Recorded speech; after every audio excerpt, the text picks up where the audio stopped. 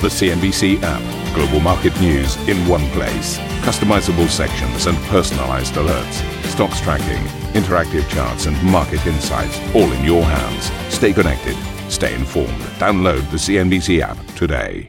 Well, a very warm welcome to what is going to be a stunningly busy Squawk. We are live in London. Jeff is in Basel. We've got Annetta in Frankfurt.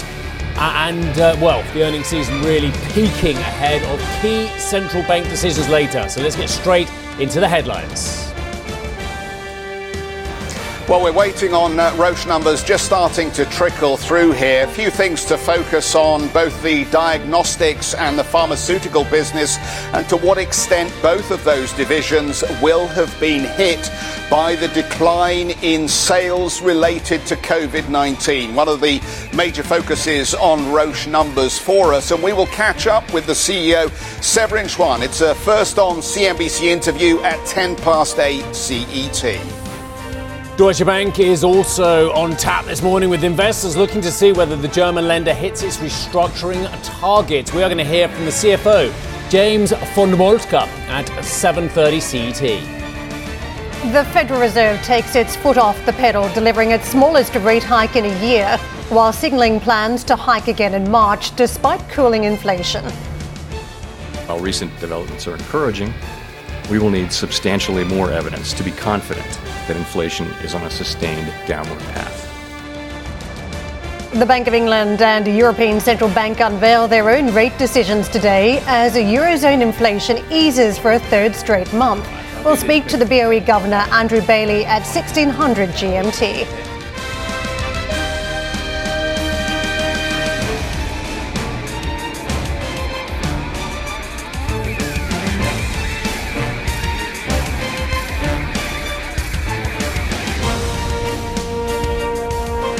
Right, let's kick this off as well. We've already got a CEO waiting in the wings. Year-to-date, Roche shares down 3.8% as well. Lots of data coming from the group as well, including the fact that they expect a decrease in group sales in low single-digit range at constant exchange rates going forward as well. They're proposing a divvy of 9.5 Swissy per share. Core earnings per share rising by 5%, 2% in Swiss francs. Diagnostic division sales growing 3%. Pharmaceutical division growing 2% as well. Group sales grow by 2% at constant exchange rate CER and 1% in Swissy, despite lower COVID-19 related sales in both divisions. One more for you. Roche reports good results, so say they, at the top of their headlines, despite decline in demand for COVID-19 products. That is the headlines. Let's get to Jeff live in Basel. Yeah, Steve, thank you very much indeed for that. I think the market has already factored in a lot of the cliff edge for COVID sales. Obviously, they're involved in the diagnostic kits to test whether you have the disease and other antiviral products related to treatment of COVID. And it was anticipated that those sales in both segments for Roche were going to decline. I think what will be interesting as we get into the weeds with Severin Schwan is just what the promise is of some of the new pipeline drugs. Ultimately, there's a whole slew of cancer drugs like Perjeta, Hemlibra and Tecentriq, which are all related to either cancer or haemophilia treatment. And it'll be, I think, important to hear from him how much progress they are making in commercializing those particular products here. Also, as we come away from the pandemic and healthcare systems try to re-establish the focus on non-infectious diseases, what is the expectation for full year 2023 in terms of the pickup in sales that they may see for individual products? And you heard yesterday how Vas Narasimhan at Novartis was critical of IRA and the desire to reduce drug prices in the United States. That would obviously hit margins over there. Maybe Roche is slightly less dependent on some of those same product areas, but it is a question that I will put to Severin Schwan as we have that conversation in about an hour's time. Steve, back to you. I'll pick it up, Jeff. A lot of earnings rolling through, including from ING, fourth quarter and for the full year. Just to give you the line for 2022, 3.67 billion is the net result that you've seen for the year. Final 2022 dividend of 0.389 euros per share declared. For the fourth quarter, the profit before tax, 1.71 billion. CET1 ratio remaining strong at 14.5. And the company talking about high net interest income with a further increase in liability margins, helping offset the TLTRO impact this quarter. I'm going to pick up on that point with Tanate Phutrakul, who joins us now, the CFO of ING. Thank you very much for joining us. It looks like it was a very challenging year. You can see that in the commentary, but also some positives with the increase in net income thanks to higher interest rates, but the TLTRO effect going in the opposite direction. Just run us through some of the complexities and how that final 3 months of the year rounded out the year for you. Yes, thank you very much. Good morning. It's been an extraordinary year for us, with the war in Russia, high rates, inflation, energy crisis. And with that context in mind, we're very pleased with how our year has gone, in particular in the fourth quarter. And as you mentioned, rising base rate by the ECB has meant that our net interest income is up 17% year on year. So robust revenue, good cost discipline, modest risk costs, and very strong capital levels. So it's been, in that context, very pleasing to see our results. Tanate, it is ECB days, so we're all mindful of what the implications are for the banking sector. Another 50 basis points potentially baked in. If I look at the various parts of business, you had core lending growth of 18 billion euros over the full year. Also net deposits were improving as well. What does another 50 basis points, if it happens today, mean for the business? Well, the expected 50 basis points means that the momentum that you see in net interest income will continue to rise. ING is one of the biggest deposit gatherer in the Eurozone among European banks. And with rising rates, that bodes well in terms of net interest income for us. Having said that, of course, rising rates also mean that you do see a drop-off in terms of loan demands as affordability becomes more challenging for consumers. So that is what we also see in Q4, is that loan demand is slowing across the board. It's still growing, but it's growing at a lower pace than perhaps we've seen historically prior to this situation. Tanate, very good morning to you. Loan demand slowing, still impressive, as you say, but actually is loan availability something that you're looking at now as well as rates go up and delinquencies potentially start to pick up as well? Yeah, it's something that we watch carefully, of course, being a big lender in the Eurozone. But having said that, our non-performing loan ratio remains very modest. In fact, it's one of the best loan performance in terms of NPL in the Eurozone. And we do not, as of Q4, see any pickup in delinquencies that we were expecting. So the portfolio remains resilient. In terms of where the sector goes forward from here, Tanate, I'm very interested. What do you want to see from the authorities in terms of progress on banking union as well? I've spoken to many CEOs recently and CFOs like yourself as well. And everyone's, I've got to be honest, a little bit frustrated at the pace of reform on A, banking union, B, capital markets as well. And actually, they say it's basically a death knell at the moment to cross-border transactions. Yeah, I think the progress on banking union legislation has been slow, but we're not counting for that. We're really having a very much an organic growth strategy. During the course of 2022, we grew our own primary customer by almost 600,000 customers, and that's our go-to strategy in terms of client acquisition, organic growth in our major markets, continued growth in terms of our primary customer, and that's what we're focused on. And if banking union were to happen, I think we're well positioned as ING to benefit from it, operating in a number of very large European economies. But we're not counting on it in terms of executing our strategy. Tanate, it's been a very difficult environment. Inflation is still a challenge. When we look at Europe, we've had some numbers rolling across, even over the course of this week, telling us pricing pressures remain. As you look at the banking business, and I know you've been trying to manage costs, expenses, but you also look across the macroeconomic environment. Just describe what you're seeing. Well, we see high inflation pressure. I think our cost numbers for 2022 remain flat, right? That our cost compared to 21 has remained flat, but taking aside some exceptional items, our cost growth has remained modest in light of inflation, but that's partly because of the good management in terms of that we do in terms of cost efficiency programs. But it's definitely something that we're watching, which is how to remain cost efficient, remain digital, continue to digitize our processes, and that's what we're focused on. You're a stunningly busy man today of all days, and we always appreciate speaking to you and learning a little bit more. So thank you very much indeed for your time, sir. Thanate Phutrakul, who is the CFO of ING. Well, Deutsche Bank, meanwhile, has reported a 65% increase in full-year pre-tax profit. That is the highest in 15 years. Net revenues rose by 7%, but the German lender's cost-income ratio declined, with the bank also setting aside provision for credit losses of 1.2 billion euros. We are going to hear from CFO James von Moltke later in the show. Do not miss that interview. That is coming up at 7:30 CET, 20 minutes time. I'm just looking at the Santander numbers, actually, and one of the first points, the first highlights of the period, they're effectively talking about some of the taxes that they're paying in Spain, also in the UK. So I think that's fascinating here.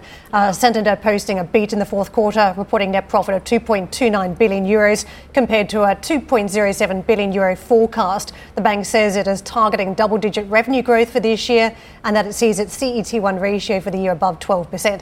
Plenty more detail, though. We're going to break all this down a little bit later on the show. We'll be speaking to the executive chairman of Santander, Ana Botín. That is coming up your way at 8:15 CET, first on CNBC, naturally. We spent a lot of time over last year talking about various reorganisations at Credit Suisse trying to drive clients into wealth management activities, asset management activities, and away from investment banking as well. Well, they go up against the people who have been specialising in that for a very long time, including Julius Baer. Julius Baer is the one bank in Europe where you can look at their price to book, quite frankly, and see US-type comparisons. It is, without doubt, I think, one of the highest publicly listed companies in terms of valuation, trading at a 1.8 times price to book as well. And yet, the latest numbers out from Julius Baer, well, they look quite challenged, actually. The 2022 adjusted cost-income ratio, I mean, it looks high, the cost, 65.9 as opposed to a target, which is below 67. But I wouldn't say that that's the most demanding target of all time, I've got to be honest. But the problem is that profits have slumped 12% in 2022 net profit. Cautious client activity being somewhat offset by an increase in net interest income, something that Karen was raising, of course, with Thanate Phutrakul just now. Net profit dropped to 950 million Swissy from 1.08 billion, while assets under management fell 12%, and that's interesting. They're saying it's due to corrections in global stock and bond markets. Very interesting. Just wondering, is retail the better place to be in the banking space at this point? I mean, we've seen a lot of investment banking numbers also roll through asset management numbers in the last couple of days. And as we take another look at Julius Baer and compare and contrast to what we've had from ING, we've got Santander out this morning, we have had BBVA yesterday. Is retail the better place to be because of the net interest income and also the deposit side? I think you make some brilliant points. I think valuation-wise, the market might argue with you when you look at the asset managers.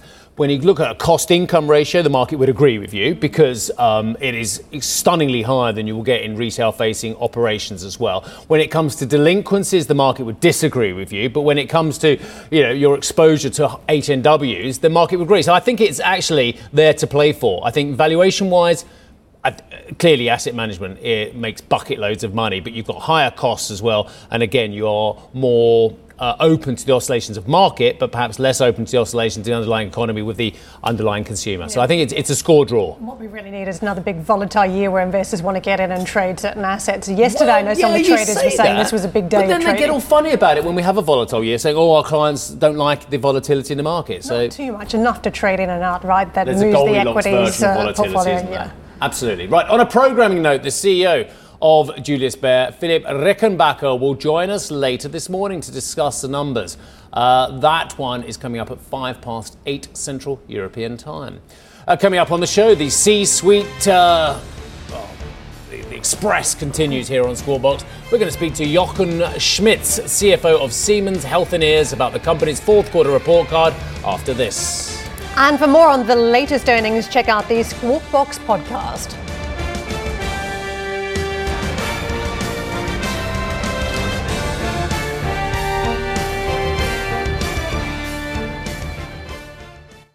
Listen to CNBC's Beyond the Valley, the podcast that explores the biggest tech news from across the globe. Join me, Arjun Karpal. And me, Tom Chitty, every week as we bring you insights into the top stories, unpack the latest trends, and find out where the industry is headed. Now available on Spotify, Apple Music, and Google Podcasts.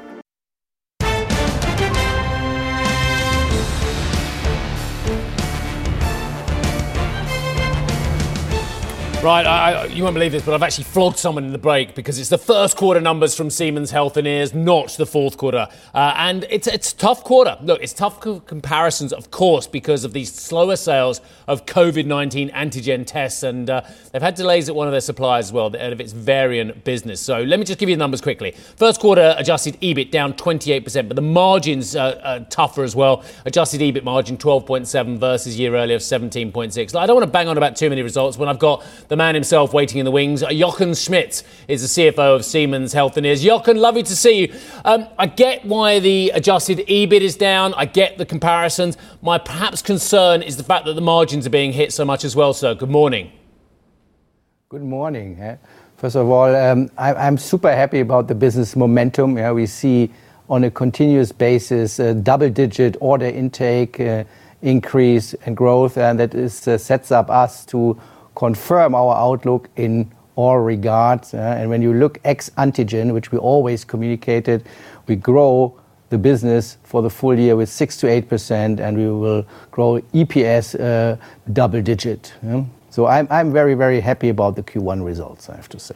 I'll just dig in again, sir. Why has the margin come off so aggressively? Clearly, it is the main driver is the antigen topic. Secondly, we have still higher than in last Q1, higher supply chain cost. And then China played a role. China was hit hard by the pandemic. In the first 2 months, lockdowns. In the third month, then the hospitals were flooded with infected people, and therefore no regular business was taking place in hospitals, which affected also our diagnostic business. But this is, from our standpoint, almost behind us, and we expect a much better growth momentum coming out of China. And we have seen that already in the order intake in the last quarter. Jochen, what is the future of those antigen tests? I mean, how are you thinking about it? I think we've all got them lying around somewhere. They're not used that much these days. There's still concerns, though. The China situation could bring new variants. So how are you thinking about this for the long term? Yeah, we always were very clear that we do not see this as a long-term portion of our business. Last year we made 1.5 billion of revenue with it. Our outlook for this year is 100 million, and we achieved 60 million in the first quarter. And we believe that the 100 million is a realistic number for the full fiscal year. So we do not bang our strategy on antigen. Can I ask you about acquisitions at this point? Because there was a line that you are potentially considering the acquisition of 2 units being spun off by Medtronic. Do you want to just weigh in on where you're at in that process if you are interested? First of all, I think obviously we did not talk about such things in public. Somebody else did. And we are very, very happy with our portfolio. We have a very strong portfolio across the board. And we just did a major acquisition. It's 1.5 years ago now, but I think it was a major one. And we are still digesting and getting the value out of it. So you should not see us moving in big steps in the near future. Jochen, can I ask you about pricing in the industry? Because we had a terrific line yesterday from Vas Narasimhan about pricing in the drugs business, that on the back of the last couple of years that some of the prices are somewhat elevated at this point. So he is cautious around acquisitions. As we look at your segment, a very different segment, what are you seeing? What do you think pricing is doing? We see really a completely shift in the way pricing is behaving. We are used to be in a price erosion environment under normal circumstances. With the inflation kicking in, we now maneuvered our business into a price accretion environment on the equipment side, and that works extremely well. We measure that very clearly on the order intake, and due to the fact that we have some lead time between order intake and revenue, it takes some time until it finds its way into the P&L or the revenue line, but we see a good momentum, and we have seen the first results also in the imaging segment already this quarter. Jochen, I think we're all excited about the progress that you can make with the Varian operation on, as it says on the Varian website, addressing the complete cancer care continuum as well. What's been the problem at Varian with the supplier, and has that been resolved, sir? Yeah, I mean, this is a known topic with a single supplier, which affected our Q4 results and also our Q1 results, as we indicated. This is resolved now, and we have seen already good momentum in December and are very, very confident about a strong quarter in Q2. Yeah. What are you most excited about in the kind of the growth going forward? There's amazing, from medical images to laboratory diagnostics, clinical solutions. We know the business by now as well. But in terms of where you see the greatest growth in revenues and perhaps the most exciting from a science point of view as well, Jochen, where should our viewers get excited? I mean, when you look, we have a broad portfolio, and I think our particular, I would say, value proposition lies in the combination of what we call digital twinning, of defining the characteristics of a patient and bring this into precision therapy via digital data and AI. And I think this is a unique setup we have, because we have the digital twinning capabilities with imaging and diagnostics. We have large offerings on the precision therapy side with Varian and advanced therapies. And then we have, in our industry, I would say the largest backbone in digitalization and artificial intelligence. And this is where I'm super excited about. And this will lead, considering all the challenges in the healthcare system, to future growth for us and for us in those fields. Jochen, I wanted to ask you about AI actually, but we heard so much about it in the last couple of weeks. Where do you see this going in terms of your business? Do you need to be buying certain technology to fold into the business, or is it available out there through other partners that you can simply just tap into for your purposes? Yeah, I think it's a combination of our own capabilities, which are very broad and deep in this field, and we do this for more than 2 decades on our own. I mean, as you know, our business in imaging, for example, is a digital business. The outcome of every imaging or every scan you take is a digital result. And we have long-lasting experience with reading and interpreting images, for example, with machine learning and AI. And it's about partnerships. You also make use of the, I would say, at light speed developing technologies in this field, and the combination of both our own capabilities with what is available in the marketplace will bring meaningful solutions to our customers. Thank you for listening to Squawk Box Europe Express. For more market-moving news, you can head to cnbc.com. Or join us again on the show with Jeff Cutmore, Steve Sedgwick and Karen Cho, weekdays on CNBC.